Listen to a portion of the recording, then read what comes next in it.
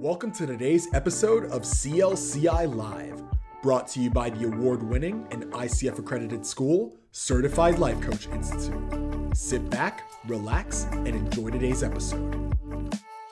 Live at 4 o'clock here on Tuesday, and today we have a very secretive topic that we will be discussing. We will actually be talking about confidentiality and coaching. Kind of exploring when to establish it, malpractices of confidentiality, when you could potentially break confidentiality, if that's ever a thing, if that's a possibility. Hopefully we have time to discuss that.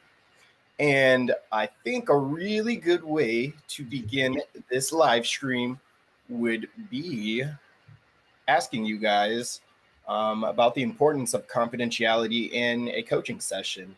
And must it happen? We probably should get that out the way too. Should it be something that is occurring? Maybe this is just a silly question to ask, but I want to ask. Let's define confidentiality. Let's start at the beginning. Okay, I know you're going to talk it all, bro. So, okay, there we go. That's a good place to start. You're right, Brooke. What is confidentiality? What does that mean in general? And then we can, I guess, flex into the coaching space, what that means in a coaching space. Yeah, Brooke, continue. What is confidentiality? I muted myself. So confidentiality has the word confidence in it. And confidence is sort of like another word for trust. Usually when someone has self-confidence, they've got trust in themselves. When you have confidence in others, they have your trust and you trust them to do something. So when we talk about confidentiality, usually in the non-legal sense and just the the run-of-the-mill sense, we're talking about keeping secrets and not saying any more than you have to, and being trustworthy with a person's personal information. All that comes with confidentiality. So you're not, if somebody tells you something in confidence, that means there's an understanding that you're not going to go blab and tell everyone. But gossip is fun, so we tell people sometimes. I can't keep any sort of confidentiality, so don't tell me anything. You are the contrarian. Yes. I'm going to plug my mic in really quickly, guys. So the confidentiality is definitely an important aspect of our coaching. While we don't have, the law that says we're under HIPAA and we're under these confidentiality guidelines, it's still a really important aspect of our coaching session to not go and talk about clients, to not go and share about their names and details about them. One of the things I was reading earlier, what if you work for a corporation and the coachee you're working with at that time works for that corporation? Where does that confidentiality end and begin? What do you think, Jerome? You read my mind. I had that prepared for us to discuss. Confidentiality, and say you are hired on in a corporate space as a coach. Do you report back to the employer, or is that still that's a conversation that's kept between you and the client that your employer did hire you on to coach? I think that's very interesting because, as an employer, you probably maybe want to know, about the potential success of these sessions. And how do you gauge that without actually explaining what's going on in those sessions? I think you keep that completely confidential even if you are in a corporate space, as a coach and client, that should still be a confidential conversation session. I think an employer, sorry, Britt, go ahead. You're teetering, we can't actually guarantee confidentiality. We cannot full disclosure and agree confidentiality, to total confidentiality. And there's a number of things and reasons that we cannot as coaches. And one of them is that rule of referring out, of reporting, that moment. And so at that point, confidentiality will have to be broken, right? So we cannot ever 100% guarantee confidentiality at any point. Now, there are ways to safeguard, et cetera, but also if it's in a corporate space, if you don't talk about my business to anybody except me, if I'm like you talk to me, owner, like no. Well, if you're employed by a corporation, you follow whatever confidentiality rules the corporation that your employer sets for you. So, as far as being a coach, an ICF coach, there's no laws, but they're not gonna. The ICF and I guess other coaches in general will not take kindly if you break confidentiality, and there's that sort of conflict between what your employer wants from you and what the ICF dictates as good ethics. So So there's two parts to that contract that we're talking about, that confidentiality contract. One, the employer sets the stage of what they want to happen. Two, that employee is aware of what the employer is looking towards and what that communication is to entail between either the coachee, coach, or the sponsor, which is the corporate office. So that gets determined between all of us, essentially.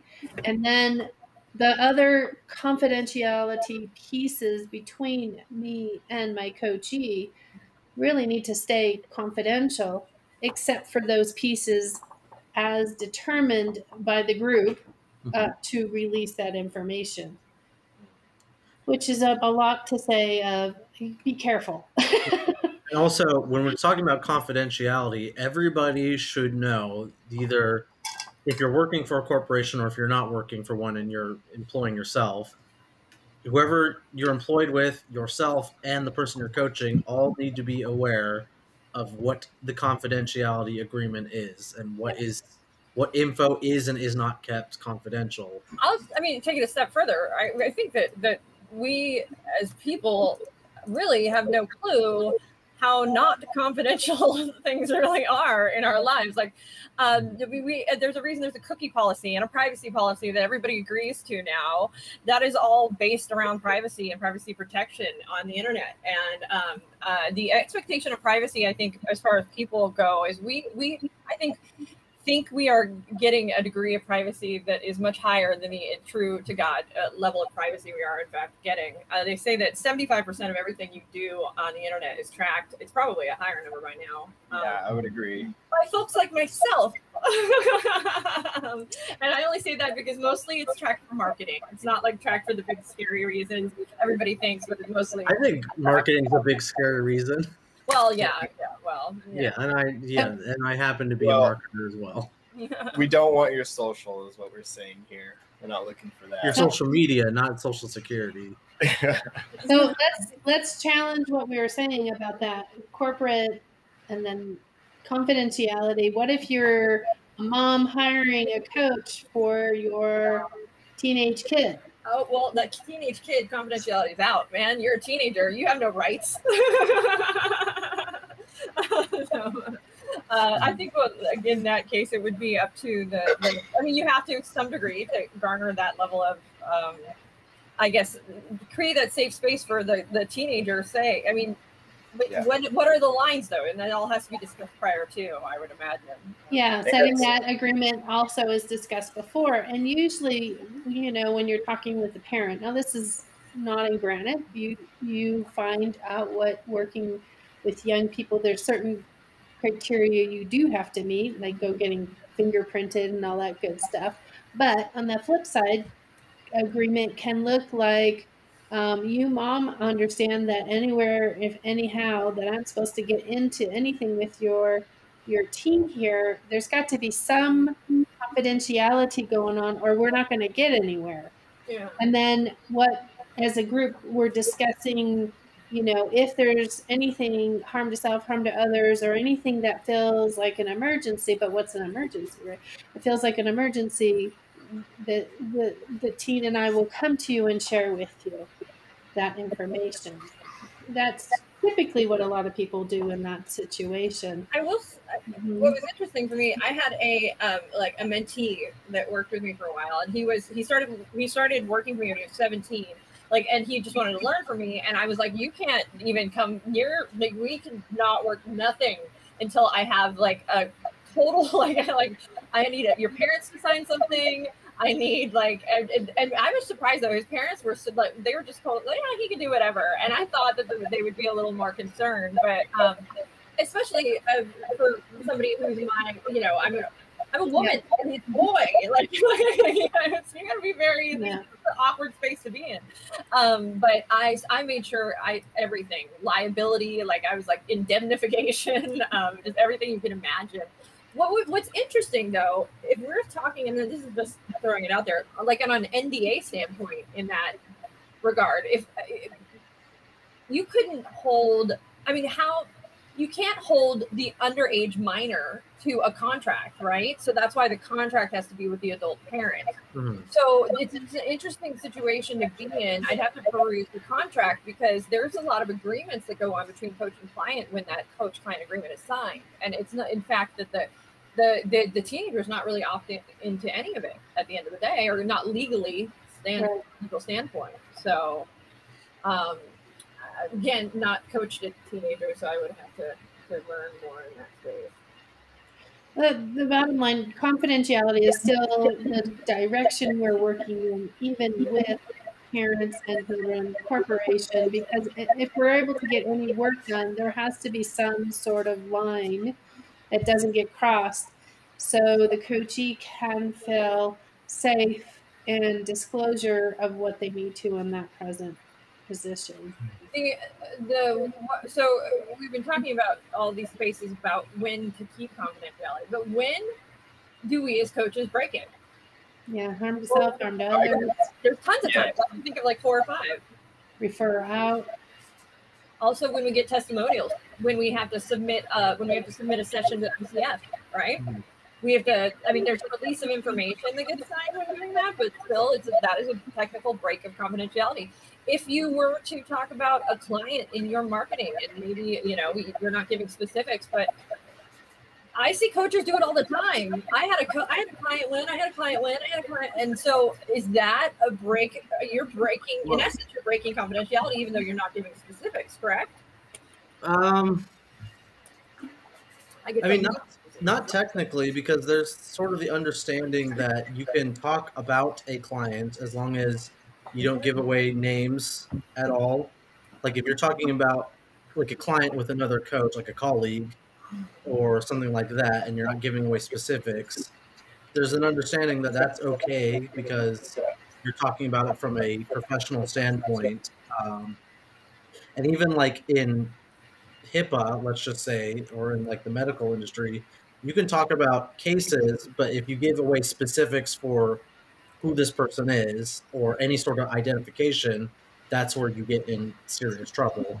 But I mean, who knows where that line is, though? Too, at the end of the day, like what somebody can. But so we know in the confidentiality agreement or the coach-client agreement given by ICF, it says this coaching relationship, as well as all information documented or verbal that the client shares with the coach as part of the relationship, is bound by the principles of confidentiality set forth in the ICF Code of Ethics.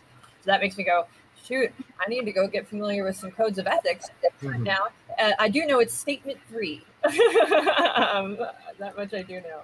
So what does the ICF Code of Ethics say exactly, I wonder? Their definition, just is protection of any information obtained around the coaching engagement unless consent to release is given. So any information whatsoever. Mm-hmm.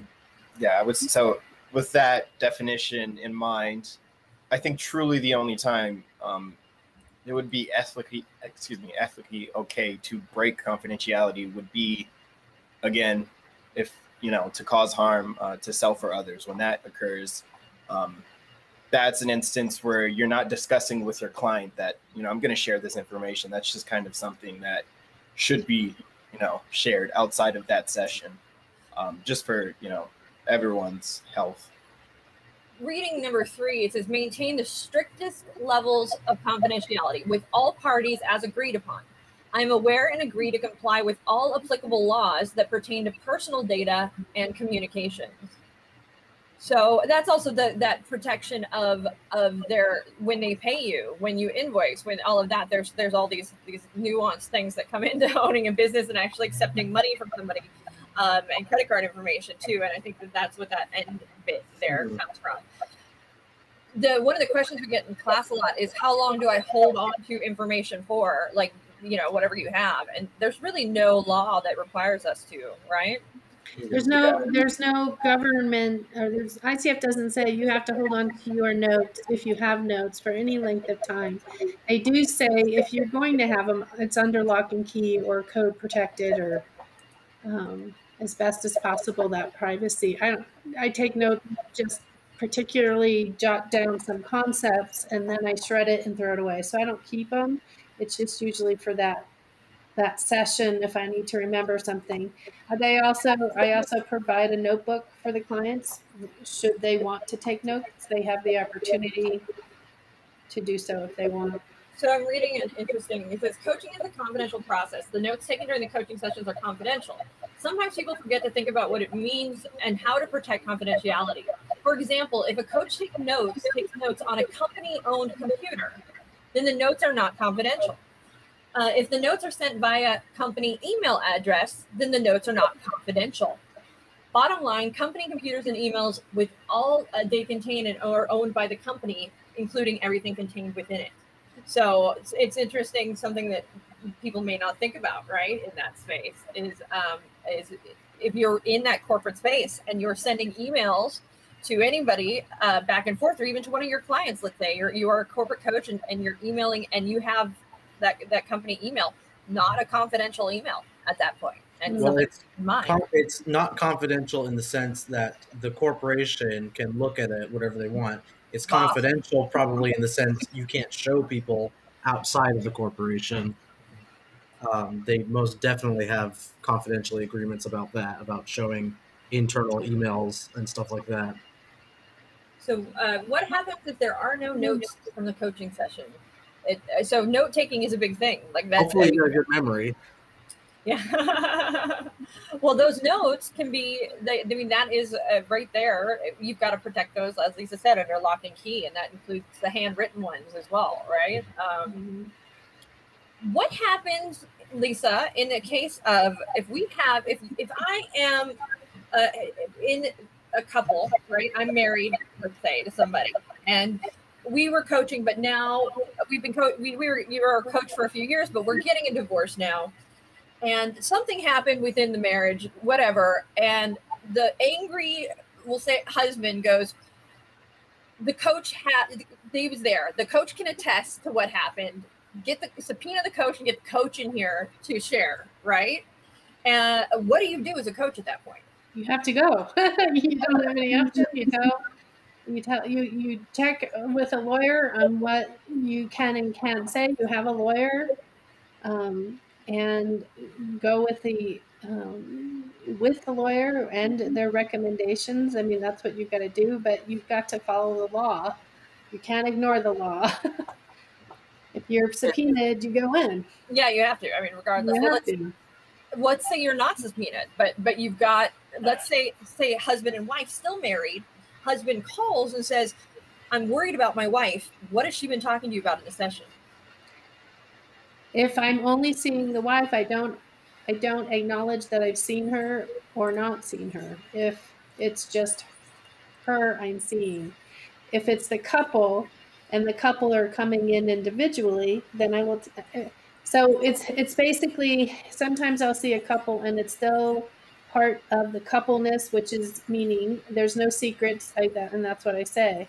But I'm also not going to talk to the husband without the wife being present.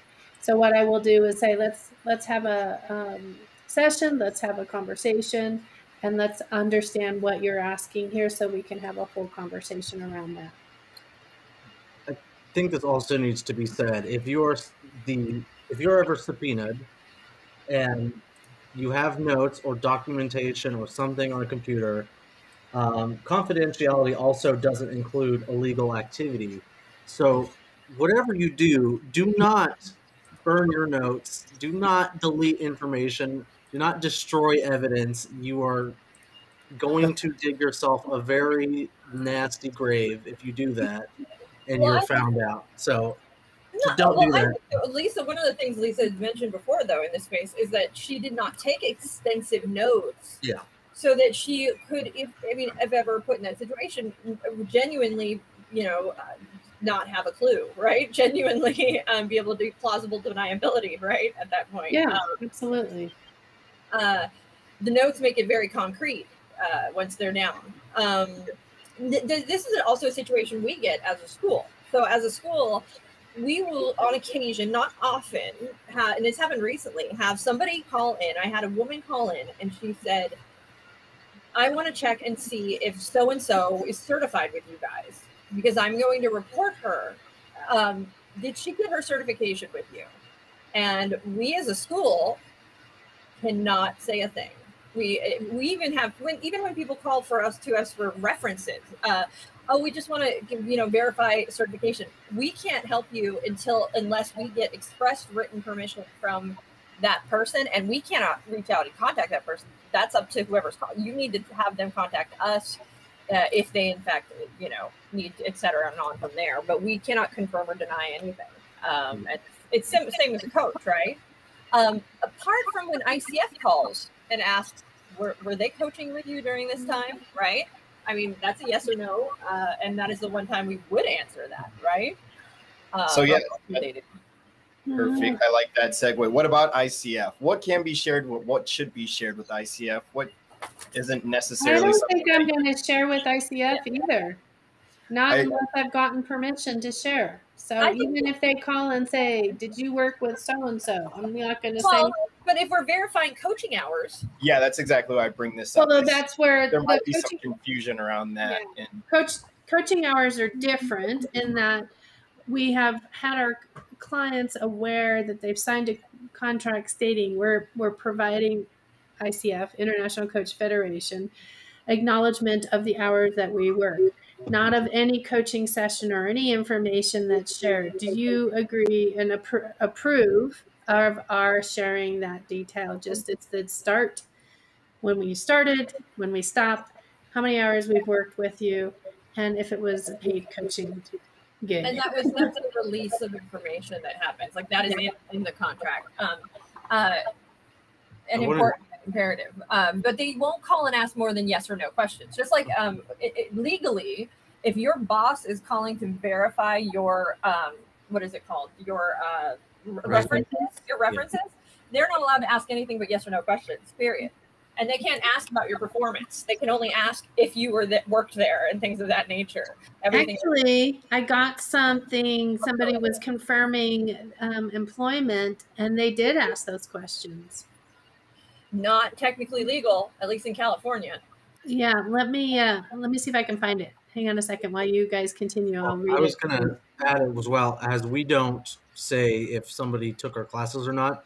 There is a way you can verify if somebody's ICF accredited. That is allowed. They have a database that you can search up somebody to see if they're accredited, as in got their ACC or PCC or MCC with the ICF. And I think it'll tell you the date, but that's about it. Credly. Well, Credly, you are allowed to share your information as well. You can do with your badge and certificate however you want. A different way, though, that if you wanted to verify as well. Well, I don't even.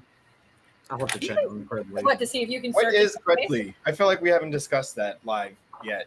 Credly? What is Credly? Yeah, Credly, digital badging. What is also, digital badging?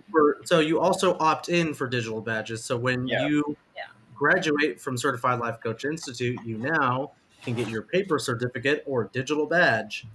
And every single student is sent a form whether or not they would like to opt in for digital badging. And if you would so like to decline, you may. If you don't, you get a digital badge that's hosted on the Credly platform. So we're not just making badges for people willy-nilly. You have to sign up and opt into it. Well, and there's no harm nor foul to sign up for it and not use the badge, but have access to it for when you're ready to use it. I interrupted you, Brooke. Go ahead. Oh, no, I was just going to say the badge. I mean, the badge themselves provide a value for the students in the sense that it links to us, it links to ICF, and it is a way to verify that you're trained, for people to look and see that you're actually trained, especially with the way Credly works, because the badges are uniquely coded. So they have a metadata that means that they can't be copied, which is a very cool thing. We're also getting new paper certificates. Anyways. Okay, so here's those questions. I found it. Claire has a question too, just so you know. what the employer asked here is what would you consider the subject's greatest strengths or personal characteristics? And they have space for, please comment on the subject's ability to work with others. Comment on the subject's written and verbal communication skills. What do you feel the subject needs improvement on or further development in? What capacities would you avoid placing the subject? Well, this subject must have agreed to this information being shared prior to. Yeah. What thought would you relay to the subject's new manager? Would you recommend the subject to another company? Why or why not? So, yeah, so that's what's. I mean, he must have agreed to that. That must be a process that was agreed to prior to. I'm looking to see on this letter if it shows me. It does not say that they, or nor is there an attachment showing me that that was an approved request. So let's also get one thing clear. If you're ever confused, check with your state laws. That's simple. For example, in California, life coaches are not considered mandated reporters. Mm-hmm. At least the last I checked, which was very recently. That could be completely different in a different state or country, what you're in. Check the local laws, and if you get in trouble, get a lawyer. I haven't really heard too many people having any issues with this, though. I mean, I think everybody wants to hold that confidentiality. I think everyone is not, and everyone's like a blanket. And I know there's no such thing as a blanket, but in general, I think that the rule of thumb in coaching is to keep that confidential space. It's integrity. It's be a good human being. Like no. Now another weird gray space though is the space of testimonials and requesting them, and even one of the great things you can do as a new coach is to coach for testimonials early on. So because that really having a slew of amazing testimonials is money in the bank later, essentially, right? Making that trade, but that would be again something you would agree upon prior to with your client. Mm-hmm. Let's say I have been coaching all day and it was a heck of a day, and I go home to my significant. You mean like today? No. Yeah. Go ahead. And I go home to my significant other, and I want to download. I want to just, do we download? Even though they'll never ever. You shouldn't. Look behind me. See what that says? I'm playing devil's advocate here. I'm playing. Now, what if I have a therapist? Can I talk to my therapist that we're in our own space of confidentiality? That's a good question. Or can I talk to my coach? So you still cannot give any specifics. You cannot talk about that person. You can and have the ability to talk about how you're affected without any specifics to that other person. So let's if that sort of logic worked, like I could tell somebody as long as they keep the information confidential. Marriage, husband and wife, there is that what is that called? The protection between the secrecy between, what is that called? Well, we're not talking about legally. We're talking about ethically. As far as ICF is concerned about confidentiality, if you tell somebody and then say, okay, but keep it a secret, and they're like, yeah, and then they tell someone to keep it, that's not being confidential. If everybody is confidential with each other, then no one is. That's probably not true, but very deep. I do not think that counts as far as the ICF ethics goes. Which, by the way, Lisa, what happens if I were to just be an accredited coach and flagrantly just break ethical conduct? I go on to, the insert big TV show here, and I talk about my client, Bob. Yes, you can go file. ICF has a, I don't remember what it's called, claim. I'm going to call it a claim. You can go file a claim with ICF, and then they will investigate it, put a team together, and investigate with both parties what occurred and go on from there. They will give you the death penalty if you break. Well, if you lose your credential. It's also interesting. to note there's a difference between confidentiality, privacy, and secrecy. Like they have nuanced differences, but they actually are different in the eyes of other well, just in general. In the eyes of ICF or in the eyes of the general public? ICF just talks about confidentiality, right? But there is a privacy thing. With a website, we're dealing with privacy, right? We're dealing with when you're accepting money, we're dealing with privacy. We're not dealing with confidentiality at that point. We're dealing with privacy. So it's just subtle nuance differences, but they do in fact exist. I don't know how secrecy works into though. That's and anonymity is another thing too. But so that was my question. When we say we don't give away the details, the defining details, what are defining details? I would say location, name, when and where this coaching session took place, any other sort of details that could be used to identify a person readily. So, for example, if I was like, I coached my client yesterday at 4 p.m., the client I coach in my office at this location, and we talked about his brother, Bob Johnson, and his sister, Mary Johnson. You're not saying who it is, but you're pretty much giving enough information away. If I'm a coach and I have 2 clients, right? Yeah. And I'm sharing any details, I know it's one of those 2, right? Like if so that's even like the number of clients that you have could come into play as an identifiable characteristic in the case of confidentiality. So lie and say you have a ton of clients always. So part of what I did to help with that privacy piece is to space the clients apart, because I didn't have a front entrance and a back entrance and all that good stuff. I had one entrance. So I did my best to keep that privacy in honor of and have a conga line of clients waiting to come in through the door. You want one that has exited the building before the next enters, unless you have a space for them to do that transfer. Yeah.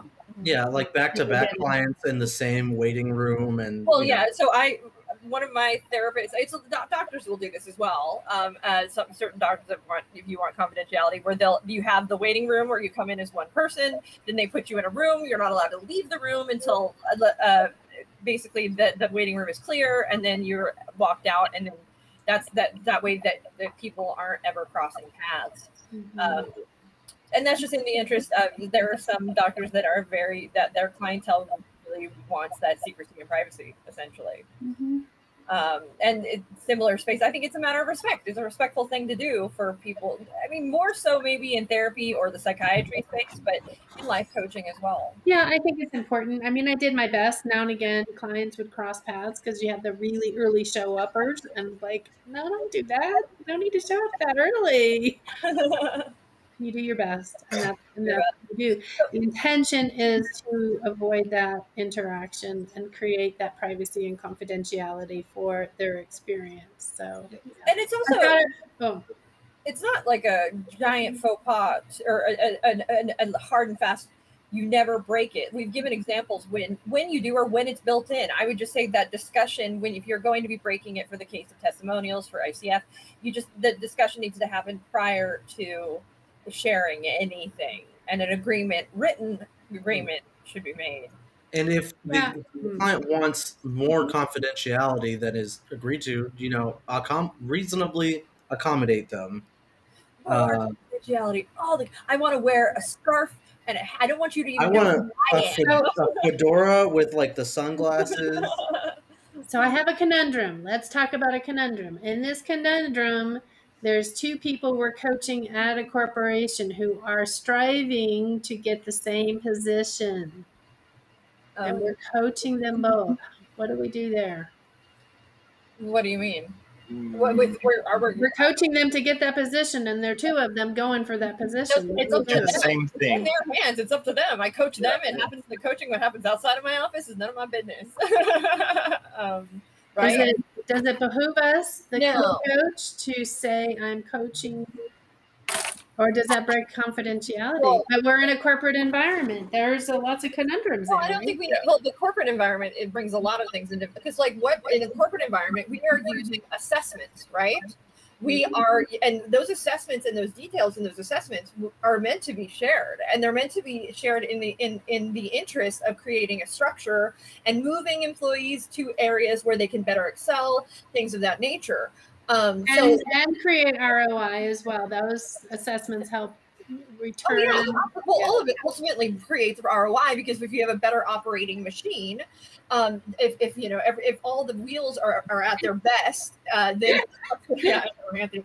The thing that's going to happen is, of course, you're going to function better and more effectively and efficiently as a company, and you're going to increase your ROI.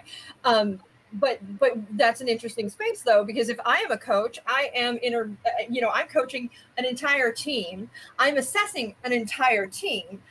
I have to go back to the boss and give recommendations based on these assessments and based on things of that nature as to where to. And so that expectation of privacy kind of goes out the door, right? Well, in that case, you're not a coach in the typical. Yeah, I was just going sense to go of there. Team Like, coaching. You're in a consultant's hat. You're a consultant, Yeah. but and it's a team coaching space, and it's a whole different set of core competencies for those ones. Yes. Well, it's not even like you're a coach per se. You're an employee who uses the skill of coaching, to get some result for the other employees and your boss. This is a very common space, though, that where a coach is brought into a company. Let's say a company is just merged. Let's say they've lost their leader, right?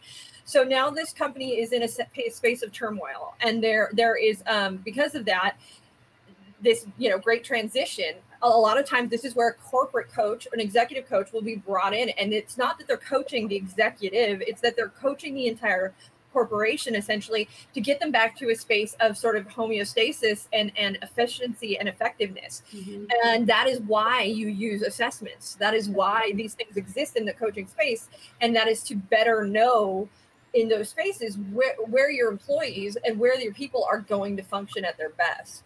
And that's also where the coaching comes in, because we ask those questions. We ask in that coaching space, and they open up. And we also teach leaders the tools that a coach uses, because it's so much better to be a manager with those tools as well. Well, and conversely, it could be about the team, if we call it all those people the team, assessing the C-suite as well. It works uphill. It goes both ways. Oh boy, does it go both ways. Yes, it does. And that's the thing is. And actually, most of the time in those spaces, it is not the team that is the big issue. Most of the time, it's the C-suite that is a big issue, who is micromanaging, not communicating, who is doing things like that. And so it's about coaching them to a space where they can trust their employees, and they can manage without having to be in that corporate, or that fingers and everything kind of space. And so a lot of times the C-suites need the coaching more than the employees. Absolutely. The other thing with that too, in that corporate sort of space, is if there is a big goal, a big directive, a big, something that they as a company want to reach, sometimes they will bring a coach in at that time as well, in order to sort of get everybody functioning at their peaks and their highest levels, to reach said goal. And that's where value coaching and all these things come in, and you can charge an arm and a leg, because if they're going to reach the multi-million-dollar goal, you're going to get a piece of that, darn it.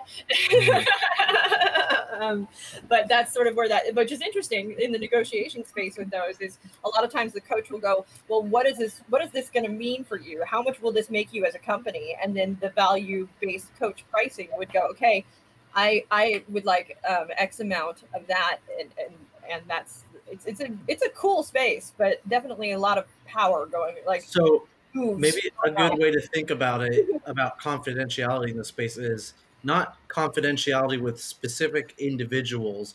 Your confidentiality with the client. The client is the whole corporate body. It's that whole sphere that you're keeping confidential. The client at that point is whoever's paying your paycheck. Honestly, I mean, it's whoever has hired you in, and they have expressed this is why you are hired.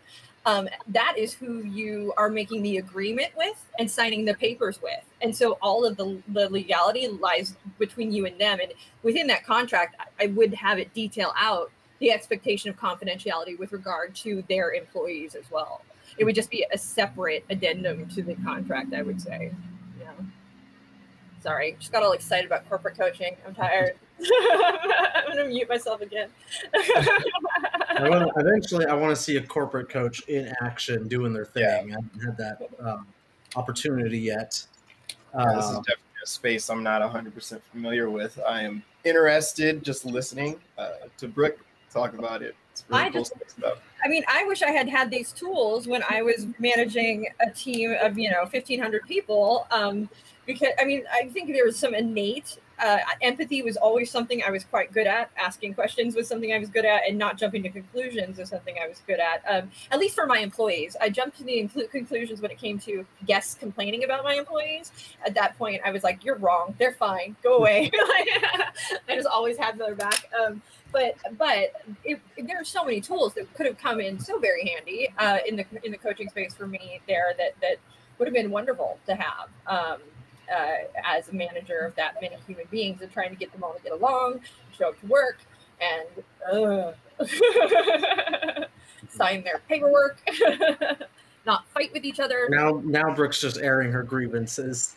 Not get naked in front of other people at work, like common sense. Brooke, could you probably let the viewers know what exactly you did that would require all this, or at least what space you were working in? I ran the creative for 15 amusement parks, but more and biggest and most when I had that many people working for me was we would swell up for 3 months when we would do Halloween Haunt or Not Scary Farm, which is a giant Halloween event, one of the biggest in the world, and we would hire in alone. We would hire 1,000 monsters, not probably 1,200 because we would figure a lot of them would fall off. And then we would also, which monsters, you can imagine what kind of people those are and having to manage them. And then on top of that, we're having to hire techs. We're having to hire carpenters, builders, craftsmen, everything you can imagine just to get the event up and keep it running. And then also the shows, there's a lot of wheels and things happening in that all has to happen at the same time. Which reminds of working in maybe the entertainment industry, because you encounter this a lot, but also... I was thinking about this topic I was thinking about, because this pops up a lot in entertainment, but some clients will make you want to sign this is an NDA, a non-disclosure agreement. I think everybody in my life has signed an NDA. Like, I don't think I know there's not many people in my existence that have not signed an NDA. Brooke, can you explain? I know, I'm hearing feedback somewhere. I'm going to mute myself. That's better, I think. No, I think it's me. I think I might be playing twice. I don't know. Although that's better now. Yeah, it's better now. But what was your question, Anthony? I was going to say, for those who don't know, or who've never signed one, what is a non-disclosure agreement? Well, and non-disclosure agreements are a little bit of taboo space. I mean, everybody knows, but didn't we just have a presidency that, like, the whole thing around NDAs? Yeah. Whereas, you can get people to sign them. That doesn't mean they're enforceable. Enforceable is another thing. Now, the fact that they exist, though, do keep people kind of from sharing and from things of that nature. But there are areas where these kind of things are very important, like in copyright law, in trademark law. These are all different sort of versions of the NDA.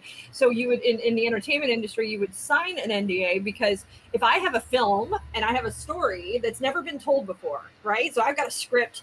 It's a one-of-a-kind script. I don't want somebody to steal my script. I don't want that to happen. I don't want someone to steal the story, any of it. So the moment before you see anything in film, before you can even read a script, you're often signing an NDA. If anybody who's worth their salt as a producer or is making sure you sign an NDA immediately. In that case, more enforceable than in the case of, like, you can't share anything about me and my personal life and the laws I'm breaking and all of these things like that. It doesn't work that way. It doesn't. But in this case where you're protecting, IP, intellectual property, those kind of things are far more enforceable and come in handy. As business owners, honestly, having an NDA, if you have a product, even if it's a service, a program that you're putting together, a curriculum, it is beneficial to protect it in some regard under the umbrella of copywriting, trademarking, NDAs, how you run your business. If you have a secret way that your business is run that is not proprietary information you don't want anybody else to know about, people should be signing NDAs and confidentiality agreements without a doubt to protect the integrity of your business and how it functions. So as a coach, going back to this confidentiality piece, are you, like your clients, do they have confidentiality with you, the coach? Meaning, can they talk about you, or can they say whatever they want about you? I mean, absolutely, they can. I don't, unless there's something built into the agreement that requires there is an expectation of a return of confidentiality. They can do whatever they want, right? So if they don't think you're a good coach, they're going to put that on Yelp. They're going to put that on Google. Like, you are not protected. It's annoying. Well, and that's the worst part, getting reviewed like in that space. Great point, Lisa. We have had like 1 or 2 reviews of people who didn't even take our courses, and it's like, how is that fair? Like, you can't leave that's not even, you didn't even experience the product. How is it? That's not fair. And so that space can be very annoying and often sometimes detrimental, and sometimes very sort of hurtful to especially burgeoning coaches, entrepreneurs, and people starting businesses, and it can cause a lot of panic and turmoil. So before you're a jerk and you leave mean reviews, take a moment, cool down, and think about it. There are just some people who want to see the world burn. They're just unavoidable. Unfortunately, there are people out there. People also deserve a 1-star review. But 2 stars. Yeah, like, absolutely. 1 star should only happen in like extreme cases. But it's 2 or 3 or 4, okay, I can live in that. So that's reasonable. But if the 1 star should be like, you kicked my puppy and you punched me in the face. Yes, that's when the 1-star reviews can happen. Not for like, I had to wait for 2 minutes longer than I expected. Not okay. I wish we could leave reviews for our clients and our students. I wish I could just be like, you're a 1-star client. I'm just gonna make a Yelp for you and just. We don't have students with 1 stars. We have amazing students. No, but what if you had? There is some value there. If you had a client that you said, I can't coach you, I'm referring you out. You have mental problems, like or something like that. It almost would be nice if there was a way to put like a red flag over their head for other coaches. I mean, like businesses blacklist people all the time. So like, if I am kicked out of a Denny's and they take my photo and put it on their wall, they tell all the other restaurants. Do they have like a wall of shame? I've never seen a wall of shame at Denny's. Yeah. So I'm gonna look for one. And I'm speaking from personal experience. Out of all the restaurants I've been kicked out of, they will blacklist you. So maybe. I know exactly which Denny's you do. I don't think I want to know. Lisa, that's confidential information between myself and my lawyer. And Denny's. And Denny's.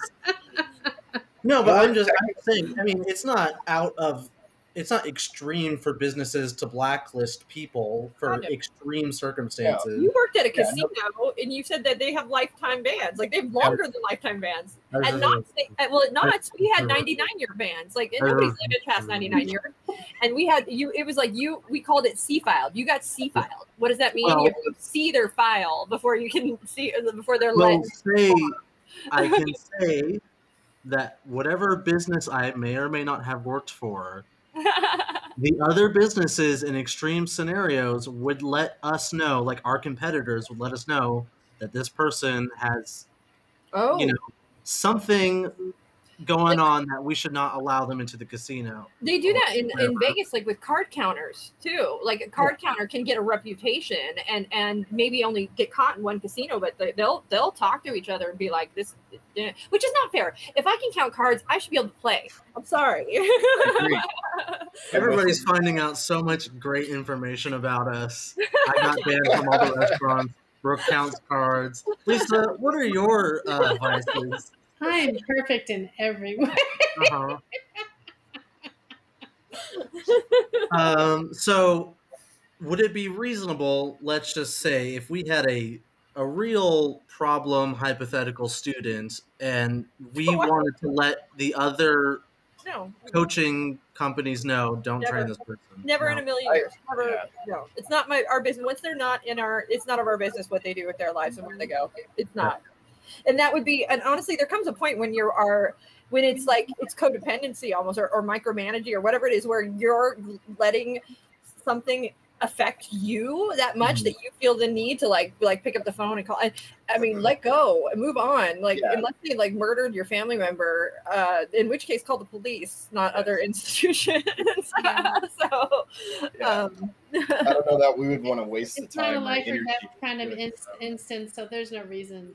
I don't have that kind of energy. I mean, like I got to call every school out there. Like that would just, my life would be very exhausted. It's already, and that would just. I mean, not that we don't think. Yeah, I was gonna say we don't have that problem, but if we that's assuming that we've got problems like this. The bad coach, Extreme hypothetical. bad coach database. I think was there a website like a few years ago that was like bad boyfriend like Oh my God. database? No way. I'm pretty sure there was, where girls would like Well, they date Yeah. Well, bad dates or bad boyfriends, and they would like rate them doctor so reviews. other girls could watch out for You them. know, I am all for that, quite honest. Having done the online dating thing, I wish like there was a way to like get video testimonials of other women who had been on dates with these people. Is there like a rating system in that realm? I'm not. That'd be cool. I'm That'd sure be there cool might if it was like, I don't think that's helpful. I don't think it's necessarily a good thing either, right? Because we all have exes. We all have had our not the best moments, and those And we're all experiences. very biased have- in those situations. We would like to be able to have a clean slate and start over, and maybe meet No. someone that likes Okay, us. bridge the gap. We were talking about I'm a 5-star man. confidentiality, and now Yeah, we're we're almost done anyways. But dating confidentiality. The bottom line is have integrity, and use your common sense, your brain, and protect confidentiality so long as it can be and should be. And talk to your client. Be upfront. I mean, that's what client agreements, they exist. Use them. Don't coach without a contract.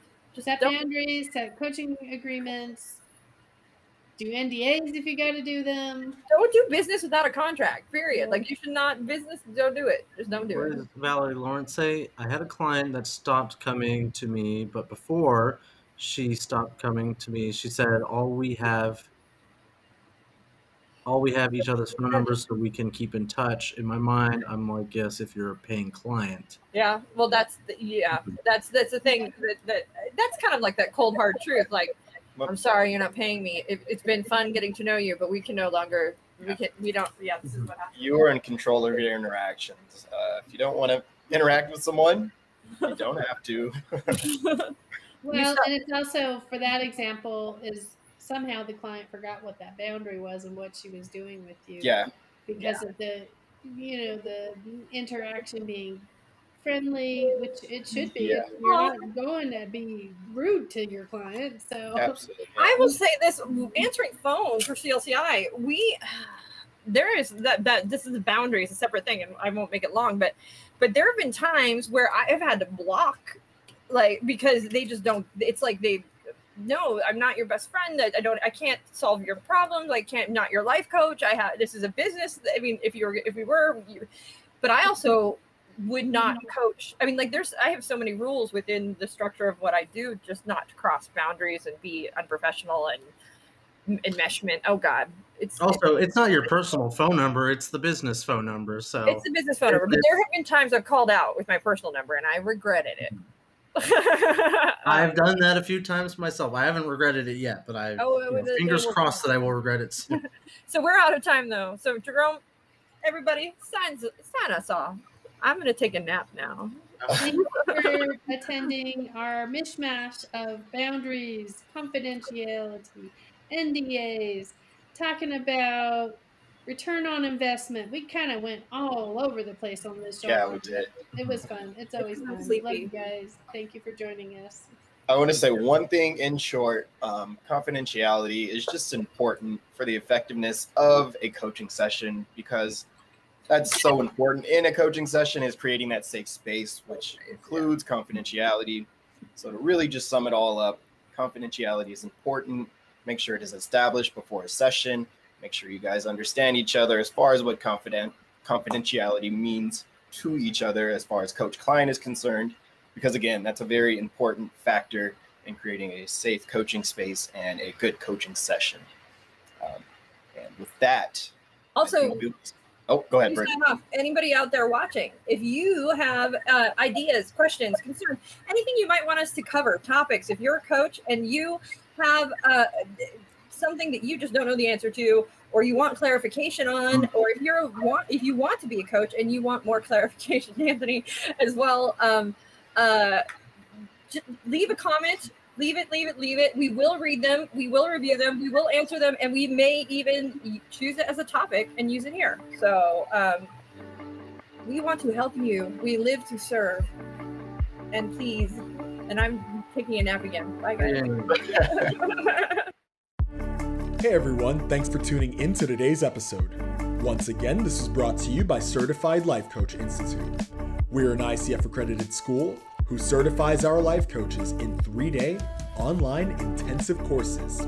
In addition to other podcast episodes, feel free to check us out every Tuesday at 4:00 p.m. Pacific Standard Time on YouTube or Facebook for our CLCI Lives, where we get together and discuss various topics that are centered around sharpening your skills so you can become a better certified life coach.